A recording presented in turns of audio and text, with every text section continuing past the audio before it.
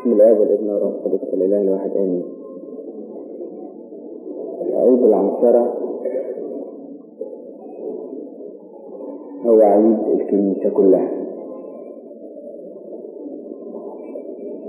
وكما أن الصليب كان حدث واحد للعالم كله، وكما أن القيامة أيضا كانت حدث واحد للقيامة للعالم كله، حدث متجدد، كذلك أيضا حلول الروح القدس مرة واحدة في يوم 50 هو حدث مستمر، بل هو بداية حركة الكنيسة. في يوم 50 كان التلاميذ مجتمعين بنفس واحدة في الصلاة، وبينما هم مجتمعين الأبواب مغلقة إذ بريح عاصف، إذ بالروح يحل عليهم كما من هبوب ريح عاصف. وريح عاصف يعني برد شديد ويملأ كل البيت، وحل عليهم الروح القدس في شكل ألسنة نار، وملأهم من حكم ومواهب روحية كثيرة. ده اللي حصل في يوم 50 واللي احنا نرجع له دلوقتي تاني. لكن احنا بنقول ان اليوم ده هو بداية انطلاقة الكنيسة، لأن التلاميذ كانوا مجتمعين في أورشليم بيواظبوا على الصلاة وعلى العبادة، لكن يوم 50 كان ساعة الصفر بالنسبة للكنيسة، اتملهم لدرجة ان هم تفرقوا في العالم وفادوا فيها عليها بمواهب الروح القدس اللي أعطوا إياه. احنا في مفهوم كنيستنا لما بنذكر الكنيسة نقول الكنيسة، فالكنيسة في ذهننا الكنيسة كلها، الناس اللي على الأرض والناس اللي في السماء، لأن احنا ما بنعتبرش ان السماء ده موت، ولكن بنعتبر ان السماء انتقال لمكان افضل. عشان كده النهاردة احنا لما بنذكر هذا اليوم الخالد في تاريخ الكنيسة فبنعتبر ان هذا العيد عيد للكنيسة كلها، سواء كانت في السماء او على الارض. من اجل ذلك نرفع بخور كثير في الكنيسة، علامة على شركتنا مع السمائيين. واحنا في طول فترة 50 ما كناش نقول أوشية الراقدين. النهاردة احنا قلنا أوشية الراقدين للمرة الأولى، لأن ده له معنى جميل في الكنيسة، ان احنا في المناسبة ديت احنا بنذكر اللي رقدوا في المسيح. ويمكن مش بس كده للمرة الأولى، عمرنا ما نقول أوشية الراقدين في يوم الحد أبدا، غير مرة يوم حد الساعة واحنا بنعمل الجناز بتاع اللي بنرش فيه المية عشان بعد كده ما نصليش على حد يموت في يوم في أسبوع الآلام. والمرة ديت احنا النهاردة يوم الحد أيضا اللي هو يوم قيامة الرب، نحن نذكر أوشية الراقدين. ودي غريبة في طقس كنيستنا، مش عادية. ليه؟ لأن الكنيسة النهاردة بتطلب للي على الأرض زي اللي على السماء. ده اليوم الوحيد اللي بيتقال فيه أوشية الراقدين في وسط الصلاة. يوم حد الزعف ده كان جنازة عند المؤمنين. معنى هذا ان الكنيسة كنيسة حية واحدة. قبل ما نرجع للي حدث في يوم 50 بس نثبت في ذهننا ايه القصد الالهي من ناحية الكنيسة. المسيح عاش بالجسد في وسطين، كان له جسد زي كده، وبعدين في يوم من الايام قال لتلاميذه خير لكم ان انطلق. قالوا لا، انت في وسطينا واحنا حواليك، فانت لما تبقى في وسطينا واحنا حواليك احنا نبقى متونسين بيك وانت تبقى معانا. صحيح مش كل الوقت، لكن فترات طويلة. بعدين احنا نروح ننام وانت كمان تروح الجبل تنام فيه او تصلي، وبعدين نرجع تاني نتقابل، اهو يعني فترات كده نتقابل ونسيبنا، نتقابل ونسيبنا. أما هو قال لهم لا، خير لكم أن أنطلق، لأن اختفاء جسد الرب من وسط التلاميذ معناه بداية عمل الكنيسة، وظهور جسد آخر بنسميه جسد المسيح السري، لأن احنا دايما نتكلم عن المسيح ان هو رأس الكنيسة والكنيسة هي جسد. فاختفاء جسد المسيح، اختفاء جسد الرب يسوع اللي أخذ من سيداتنا العذراء مريم وصعوده للسماء، كان ضروري جدا لتأسيس جسده السري اللي هو الكنيسة. هو ربنا اشتهى انه ياخد جسد انسان من محبته للانسان، فبارك طبيعتي فيه، بارك طبيعتنا فيه، لكن لا يكفي ان يكون الرب ملازم لينا، ولكن اراد ان يكون الكنيسة اللي هي في ذهنه اللي هي تبقى جسده. وطبعا كون ربنا يفكر ان يكون الكنيسة اللي هي جسده، لان بولس الرسول بيقول كده: ما فيش حد يرغب جسده لكنه يقوت ويربيه كما فعل المسيح بالكنيسة. في حد بيبغض جسده؟ مش كلنا بنهتم بجسدنا ونخاف من المرض عليه الى اخره؟ مين بيبغض جسده؟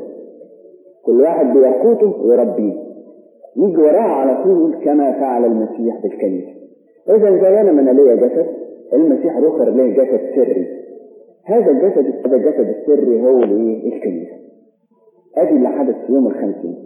عشان كده الحلول في يوم 50 هو روح الله، حلول روح الله لكي يسكن في جسده.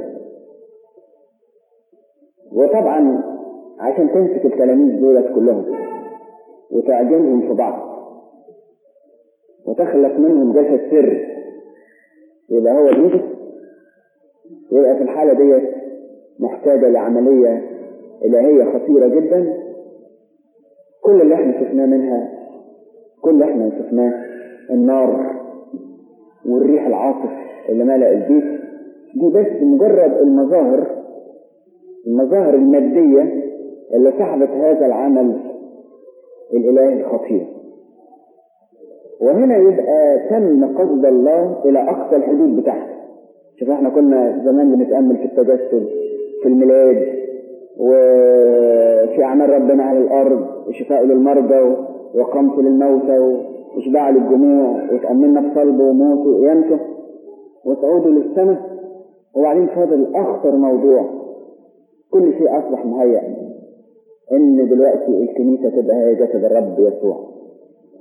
وعندما تصبح الكنيسة جسد الرب يسوع، تصبح لها علامات الرب يسوع نفسه والسمات بتاعته. يبقى دلوقتي يوم 50 ده يوم تكوين الكنيسة في جسدها السري الذي يملأ الكل في الكل، الجسد اللي ملوش جسد لا يقع تحت حدود الزمان ولا تحت حدود المكان. واحنا طبعا كبشر بضعفنا البشري دايما كل حاجة نربطها معا. يعني أنا لما اقول لك جسد المسيح، على طول ذهنك يتبادر الطول ايه والعرض ايه.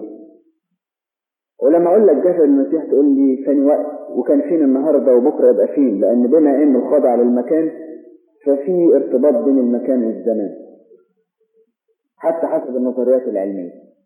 يبقى ما دام في له مكان يبقى له زمان.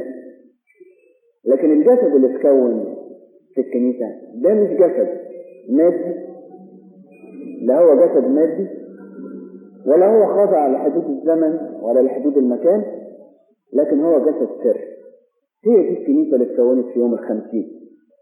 عشان كده أصبح واضح دلوقتي إن الرب يسوع بجسده المادي لما كان في وسطينا كان ملازم لينا. أنا عاوز أوضح الفرق، كان ملازم لينا. لكن في يوم 50 أصبحنا إحنا أعضاء في جسمه. في فرق كبير خالص. في فرق إن ربنا ملازم لينا، وفرق إن إحنا أعضاء في جسمه. ملازم لينا نسمع منه، نتعلم منه ويباركنا، لكن ما نقدرش أبدا نوصل لعمق لمفهوم إرادة ربنا ولا لحاجات كتيرة خالص فيه. يعني أنا أقعد مع أخويا في البيت، نبقى أصحاب ونحب بعض ونتفاهم في حاجات كتيرة، لكن برضه مش ممكن نبقى واحد. لكن في يوم 50 ما بقناش ملازمين للمسيح، لكن أصبحنا جسم المسيح أو جسد المسيح السري.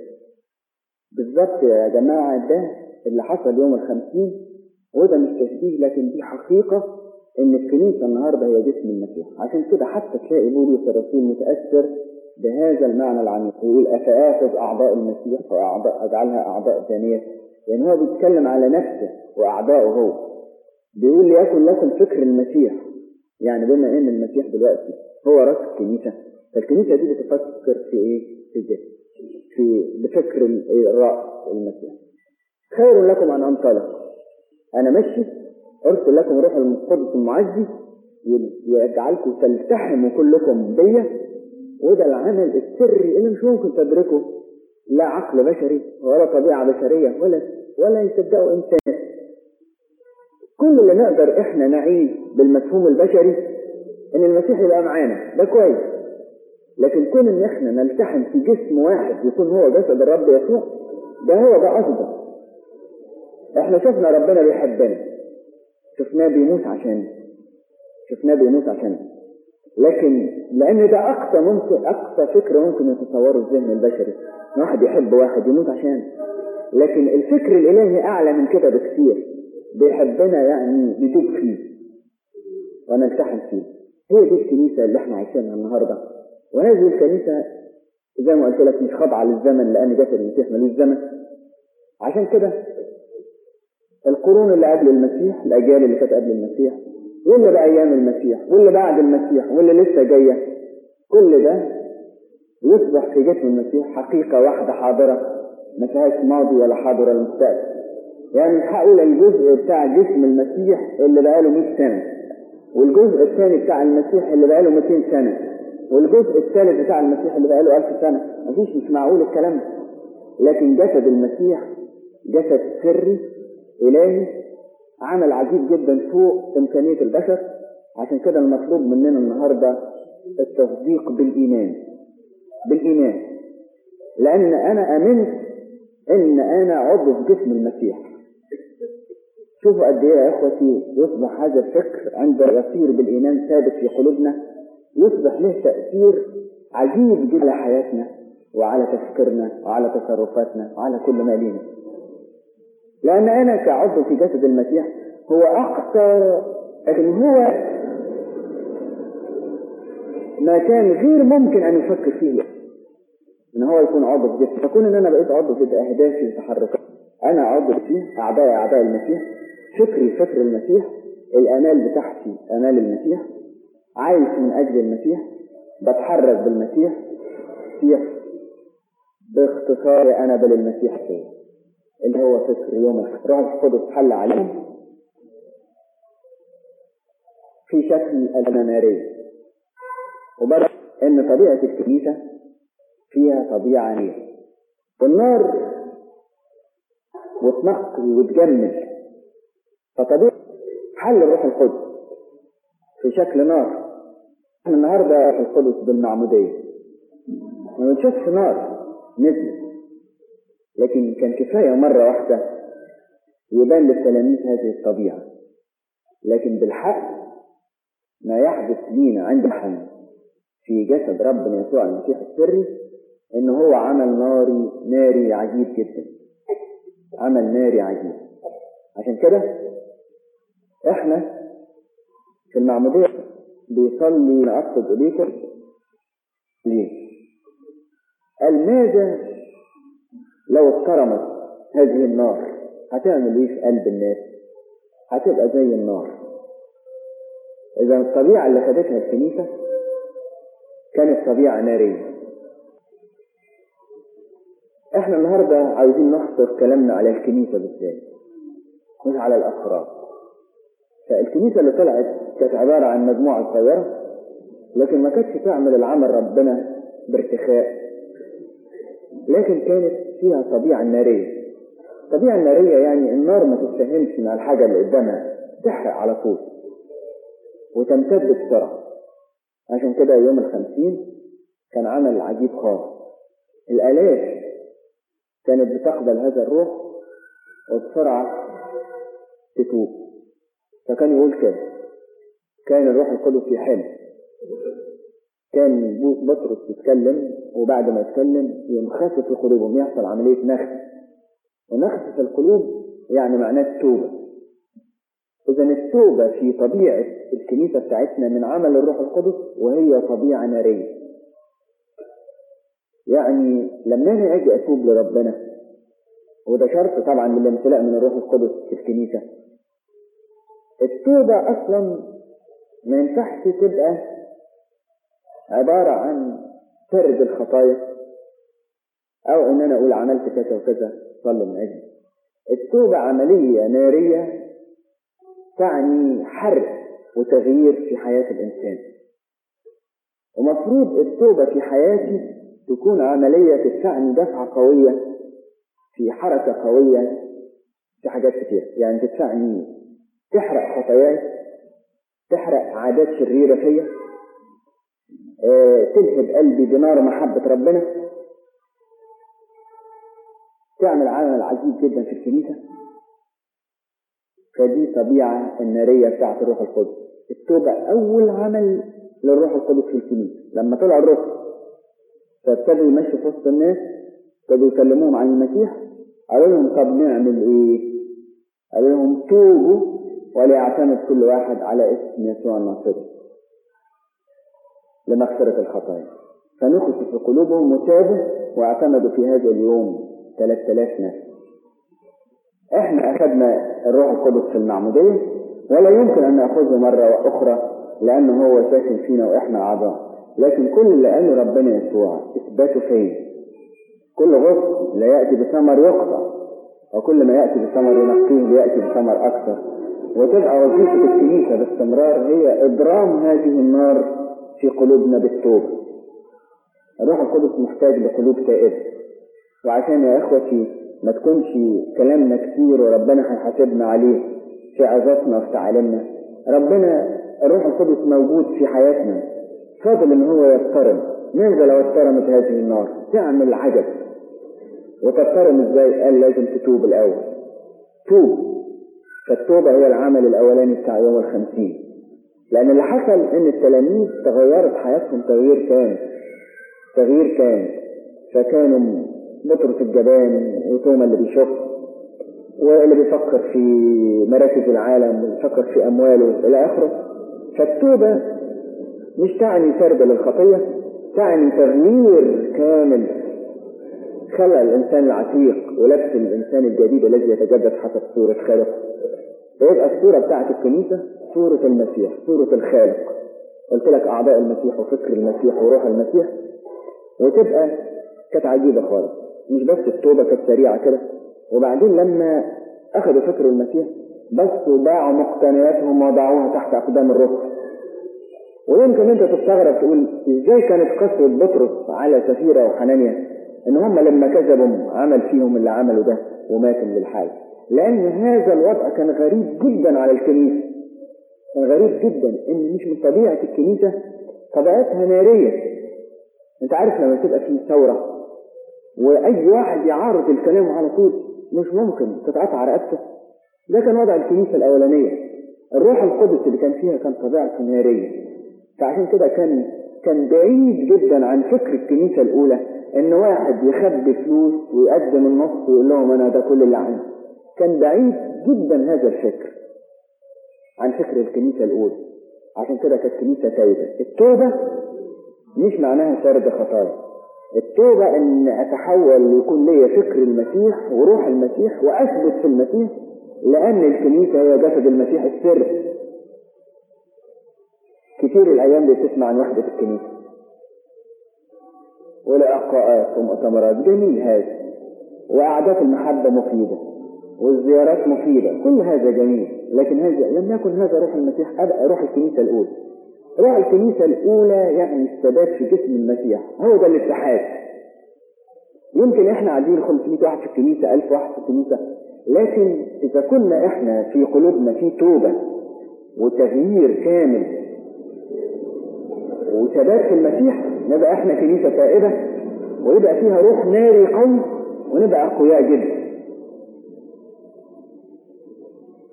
فالروح اللي حل يوم 50 كان روح التوبة، كان روح التوبة، والكنيسة دي كانت كنيسة تائبة. وإن شاء الله بنعمة ربنا يسوع إن كانت كنيستنا دي وكنيستنا الأسطورية كلها تكون كنيسة قوية، لازم تكون كنيسة تائبة، لازم تكون كنيسة عايشة التوبة. ومع عاشت الكنيسة التوبة تبقى هي مش بتضرم روح الله فيها، لكن تكون كنيسة عايشة في ميوعة بتعرض بين العالم، وطبيعة نارية لا تقبل أنصاف الحلول. طبيعة نارية الحنان يستفير، ده وضع غريب بالنسبة لي. طبيعة الكنيسة الأولى طبيعة نارية في توبتها، وأيضا في محبتها لربنا. تحب الرب إلهك من كل قلبك. الآية دي حددت معالمها في يوم 50 بأكثر وضوح. تحب الرب إلهك من كل قلبك.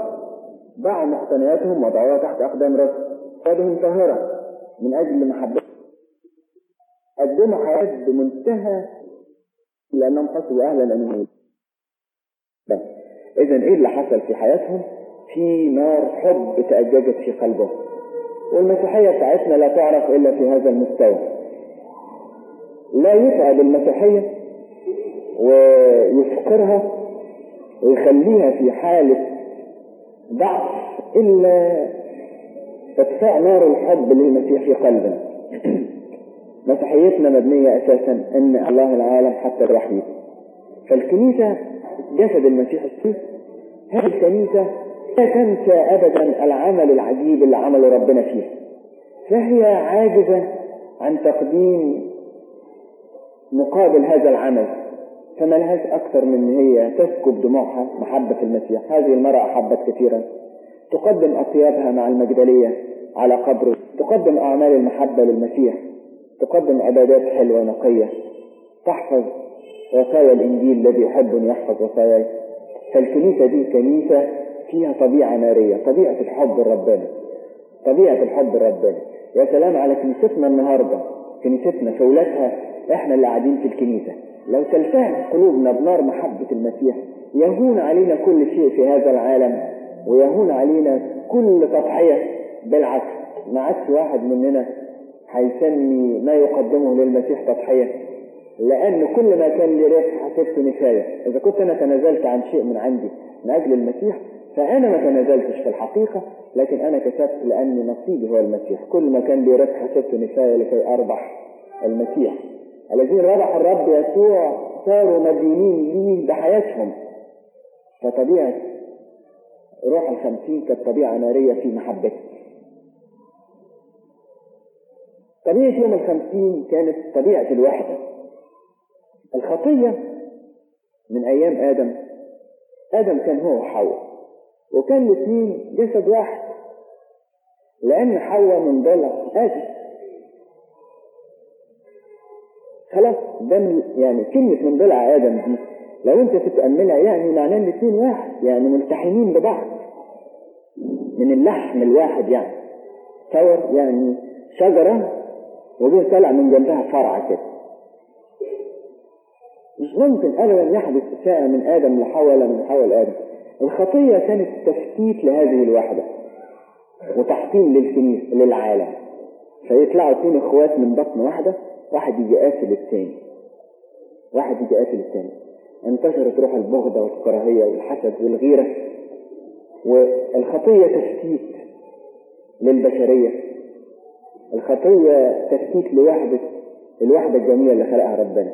يوم 50 حل الروح القدس الواحد على الكنيسة. أمر عجيب جدا جدا، روح واحد فخلق منهم نفس واحد. إذا الروح القدس روح الوحدة، والوحدة زي ما أنا قلت من شوية مش معناها الاتحاد أو مجرد القعاد مع بعض، لكن الوحدة في مفهومها العميق هو الاتحاد في جسم المسيح، بحيث أنا ما يبقاش ليا شيء خارق لذاتي، لكن يكون ليا فكر المسيح ومجد المسيح فقط، ماليش غير كده، ماليش غير كده.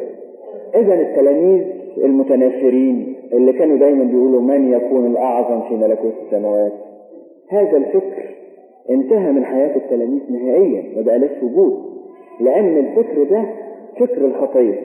لكن الروح الواحد اللي حل في يوم العنصرة كان هو روح توحيد الكنيسة. كانت الكنيسة لها قلب واحد وفكر واحد، حتى ما لهم من الأمور المادية أصبح بينهم مشتركا، اللي هو الجزء البسيط خالص يعني. الناحية المادية أصبحت أيضا لها طبيعة الوحدة. فالوحدة في الكنيسة أساسية خالص. طبعا الوحدة على مستوياتها المختلفة. الوحدة في البيت بين الزوج وزوجته والأولاد. أنا عاوز أقول قبل كده الوحدة في داخلي أنا. عشان كده إحنا طول العمل دلوقتي، طول بعد حلول الثلاث جعل الاثنين واحدا، أي السماء والأرض. الوحدة بين السماء والأرض. ما بقاش فيه دلوقتي ملائكة وناس على الأرض. وكانوا دايما حتى القديسين يتلخبطوا، يقولوا على القديسين اللي على الأرض والرهبان والآباء يقولوا عليهم إن هم دول بشر سمائيون أو ملائكة أرضيين. وإحنا في القداس نقول احسبنا مع غير المرئيين، يعني إحنا هم نبقى واحد. ودايما كده حياة القديسين لما تقراها مثلا تجد إن الملائكة بيخشوا معاهم كده في دايرة واحدة. يقول لك الست دميانة في لحظات استشهادها كان الملاك ميخائيل ينزل ويعزيها ويرفرف عليها كده ويمسح دموعها ويشفي جراحتها. كان الملائكة ملازمين لينا. فمن الناحية دي ما بقاش في فصل بين السماء والأرض. النفس ما بقاش منقسمة. وأوحش حاجة في النفس البشرية انقسامها يعني ترددها بين أهداف مختلفة. فأصبحت النفس موحدة النهاردة. ليه الحياة هي المسيح والموت هو ربح. بقى في هدف واحد ليه. أصبحت الكنيسة كمان لها هدف واحد. الأسرة لها هدف واحد. الأم لها هدف خدمة ولادها وبيتها وزوجها، لأن الكل يكونوا للمسيح، والأب كذلك. والكنيسة كلها لها هدف واحد، تمجيد اسم ربنا ووصول كل نفس للمسيح. والتوبة هي العمل المستمر للكنيسة، وتثبيت الأعضاء في جسم المسيح هو العمل الوحيد. ولنا روح واحد وما إحناش أرواح مختلفة، لكن لنا فكر المسيح، روح المسيح، جسم المسيح. هي دي طبيعة الكنيسة بتاعت يوم الخمسين. طبيعة نارية وطبيعة وروح واحد نزل في شكل ألسنة استقرت على كل واحد. وخرجت الكنيسة في حالة عجيبة خالص. التعبير المادي ليهم تعبير عادي ما عارفينه احنا، ناس سكرانين. بس لقوهم كده قالوا هؤلاء الناس سكارى 1000%. الناس دولت لازم شربوا حاجة وهم حصل لهم خبل فعلوه، فدول سكارى. وقف بطرس يقول لهم يا جماعة لسنا سكارى، هذه الساعة 9 من الصباح، الساعة 3 من الصباح. ازاي انسان بيسكر الساعة 9 الصبح؟ احنا ده هذا قد تم ما قيل بيقول النبي ان اسكب روحي عليكم، ولما يسكب روحه علينا نبقى احنا سكرانين.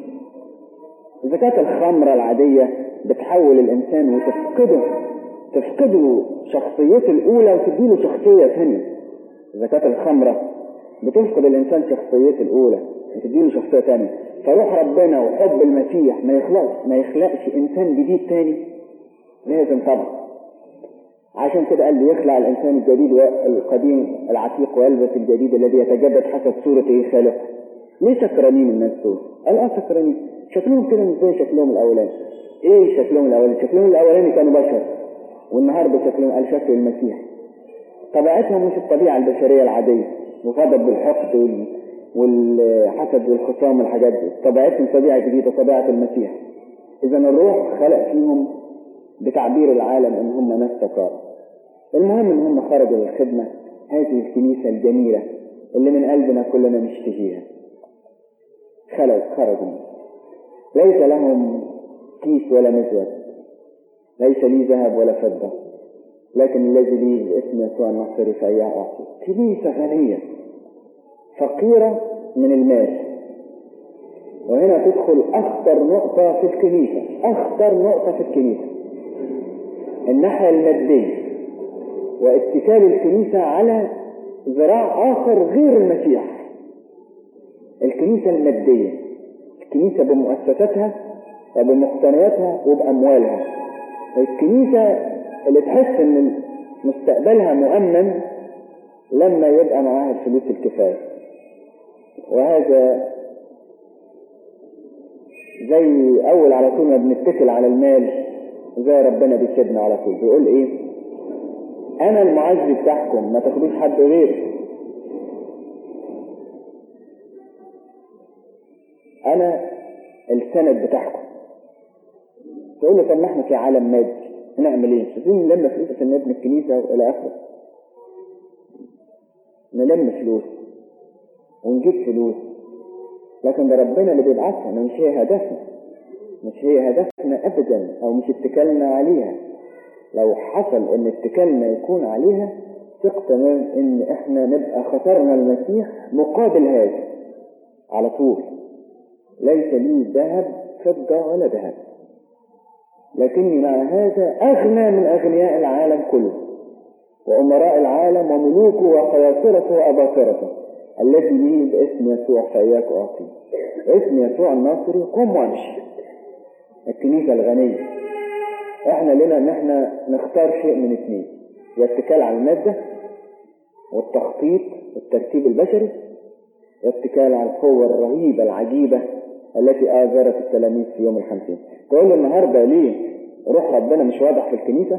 أقول لك لأن في حاجات تانية احنا مطمنين بيها، حاجات تانية كتيرة قوي احنا مسندين عليها. الحمد لله ميزانيتنا كويسة، واحنا عندنا دلوقتي أنواع من التأمين كتيرة، وفي نوع من الاستقرار، ولنا مباني فخمة، وده احنا قاعدين اهوت وبنعبد ربنا، وكل شيء ماشي كويس خالص.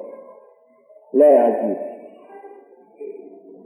لابد أن يحدث تجريد للكنيسة النهاردة. وبقول لك بصراحة كنائس كتيرة في الغرب انهارت وانتهت، وكنائس رسولية من الكنائس العريقة انتهت لأن لقت لها إله آخر اتكلت عليه.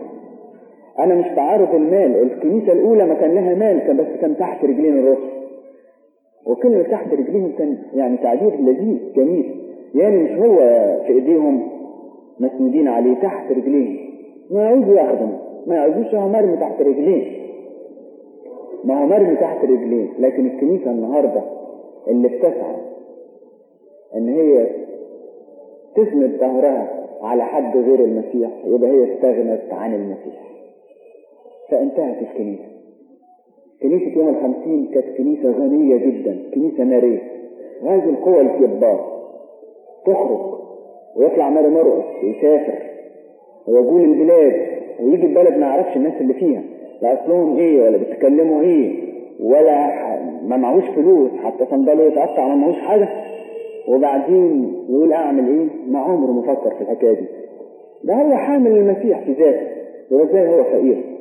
كنيسة عجيبة خالص خالص، كنيسة ما يهمهاش انه يضيع منها، ولا يهمهاش ان يكون معاها كتير، لكن كنيسة ذهنها وفكرها مثبت في المسيح، ان هي غنية بالمسيح. دي كنيسة يوم 50 خرجت بهذه القوة. هل كنيستنا النهاردة تعيد الامتلاء من روح ربنا من جديد؟ وبعدين في كل حركة من حركات الكنيسة اول ما يتكلم بولس يقول وامتلأ من الروح القدس. اذا الكنيسة في يوم 50 كانت كنيسة الصلاة. ما هي قوية ازاي؟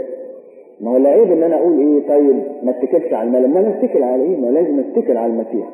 فالكنيسة كانت كنيسة الصلاة القوية، يمتلئ من الروح القدس هيعمل عمله بقوة. تعال نحول هذا للمفهوم المادي، المفهوم العادي في حياتنا. انا ليا اولادي في البيت واخواتي واهلي، وبشتكي من ابني اللي بعيد عن ربنا، ومن البنت اللي هي مش قادرة تقدر روح ربنا. ايه طبيعة الكنيسة؟ طب عملت الام ايه؟ عملت الام ليه؟ ده بيقولوا عن اغسطينوس جت تشتكي بس تقول يا ابونا خد بالك من ابني احسن كسلان وما بيجيش الكنيسه وملموم عليه شويه اصحاب كده. ده الكنيسه بتقول ان كانت ام اغسطين كانت 20 سنه في صلوات ودموع من اجل هذا الولد. شوف القوه الجباره. وبعدين شافها الاسقف ولقاها الدموع من عينيها، قال لها طولي بالك يا ست انت سكرانه ليه؟ قالت مش سكرانه، ابني مش ممكن يسيب المسيح. فقالت لها، ويعني كانت هو في انحراف عنيف جدا، قال لها ثقي ابن هذه الدموع لم يهلك. دي كنيسه يوم الخمسين، كنيسه يوم الخمسين فيها حراره، فيها نار. مش قلبها ساتر بس ابنها ما يجيش الكنيسه وهي مش مهيئه اي جو روحها في البيت، ولا سكبت الدموع من اجل ابنها ولا كانت صوم. وهذا ينقلنا بسرعه الى صوم الرسل. اشمعنى الصوم هيبتدي من بكره؟ وصوم الرسل انا ما بقولش عشان واحد يصوم او ما يصومش، طبعا صوم ال40 المقدسه ده صوم مهم والكنيسه حطته في الدرجه الاولى. والصوم الرسل ما حطتوش في درجه الصوم الكبير. لكن انا بقول الصوم بتاع الرسل كان ملزم للرسل لان هم كانوا محتاجين للامتلاء من روح ربنا، عايزين كلمه ربنا تنتشر. فالصوم ال40 انت بتصوم عشان نفسك، عشان تتوب، عشان تتقوى في الناحيه الروحيه، عشان تنمو في معرفه ربنا، عشان تبقى شخص يعني تتقدم في النعم. صوم الرسل ده عشان ولادي في البيت، وعشان روحانياتهم، وعشان الكنيسه بتاعتي. اسمع اخبار وحشه عن الكنيسه، اسمع عن انحرافات فلان وفلانه بتاع، واسمع عن مشاكل جوه الكنيسه، واسمع عن خناقات جوه الكنيسه، واسمع عن ضعف جوه الكنيسه، واقف اتفرج. طب ما هو الكنيسه الصوم ده مش معمول من اجلك، ايه رايك؟ الصوم ده معمول من اجل الخدمه. وانت بتقول انا نفسي اخدم في الكنيسه. طب تخدم في الكنيسه يعني نعينك في لجنه الكنيسه مثلا، او شماس تقول تراتيل لطيفه، او نديك عمل مثلا من الاعمال بتاعت الكنيسه. تخدم في الكنيسه ايه؟ بمفهوم يوم الخمسين، ولا تخدم في الكنيسه بالمفهوم المادي؟ عايزين نخدم في الكنيسه بمفهوم يوم الخمسين. ماذا قدمت للكنيسه؟ ماذا قدمت للكاهن اللي في الكنيسه؟ ده اللي بيقول كلمه ربنا واللي بيخدم ومعرض للوقوع وللسقوط وللعثرات. ما نصلي له واصوم من اجل الكاهن، مش عشان ذاته، عشان خاطر الكنيسه الغاليه. واصوم من اجل البطل ماسك دفه الكنيسه، هو انسان زينا معرض ان هو يغلط، لكن انا ايه اللي عملته بالنسبه للكنيسه بتاعتي؟ واصوم من اجل الاسر، واصوم من اجل الاسر المسيحيه. هذه تبان هنا بقى ان كنت انا ملتحم بجسد المسيح السري، وحاسس بأنات قلب الرب يسوع، وحاسس بألام جسده وبأتعاب. أبان هنا كويس ايه اللي قدمت للكنيسة؟ كنيستي الغالية ام الشهداء الجميلة دي، ايه اللي انا قدمت لها؟ يسوع جسد المسيح السري، يسوع قدم دمه. ابائنا القديسين سهروا ليالي ليل ونهار من اجل هذه الكنيسة، كانوا حياتهم. كنت بتكلم مع واحد قال لي طبيعتنا احنا المصريين طبيعة غريبة. طبيعتنا كان الآباء الوثنيين أيام قدماء المصريين كانوا بيؤمنوا بالخلود، فكانوا يعيشوا حياتهم كلها للحياة الأخرى. قدماء المصريين حتى لما كانوا يموتوا كانوا يحطوا الأكل والشرب مع الميت لأنه خالد، وكان أكبر انتقام يعمله ملك في ملك قبليه إنه يمسح اسمه يبقى مش هيخلد.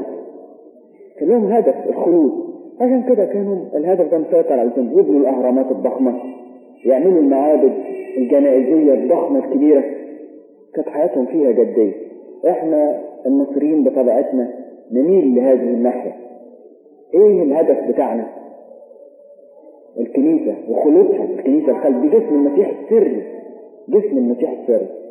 انا اقول لك اجمل حاجة تقراها في المناسبة دي صلاة المسيح الوداعية من اجل الكنيسة، من اجل الكنيسة في الاصحاح 13 و14 و15، 14 و15 و16 و17 اللي ابتدى بالعشاء الرباني. يقول إذ كان قد احب خاصته الذين في العالم، احبهم حبهم حبهم حبهم، وبعدين جه يديهم جسده، جه مكسر جسده ويديهولهم. إذ احب خاصته الذين في العالم كان قد احب خاصته، إذ احبهم الى المنتهى جه مكسر ذاته قال لهم كلهم اثبتوا فيه. وقف يصلي الصلاه الجميله دي يقول لهم ان فتح لي احد انا ادخل اتعشى معه، اللي يحبني يحبه أبي وإليه نأتي وعنده نصنع منزلا تعشى معاه. بس افتحوا لي قلبكم أيها الآب، لست أسأل أن تأخذهم العالم لكن أن تحفظهم الشرير، من أجلهم أنا أقدس ذاتي. هل المسيح ما كانش مقدس؟ المسيح مقدس. أقدس ذاتي هنا يعني أكرس ذاتي، أنا من أجلهم أكرس ذاتي. أنا جيت على الأرض من أجلهم، كرست جسدي ودمي ومالي وكل اللي مالية، كل مالي فهو لي. أيها الآب أريد أن هؤلاء يكونون معي حيثما أكون أنا. أيها الآب أريد أن هؤلاء يكون فيهم الحب الذي أحببتني وأكون أنا فيهم. هل الآن يا أحبائي لنا أن ننطلق بهذه الروح النارية من جديد لكي نعيد مجد كنيسة يوم 50؟ ننطلق من المادية ومن السطحية ومن الانغلاقية، ننطلق من الذاتية، ننطلق بروح ربنا الواحد اللي هو ملأ الكل من كل نعمة، كل موهبة، من كل عطية صالحة. لإلهنا المجد الدائم الأبدي.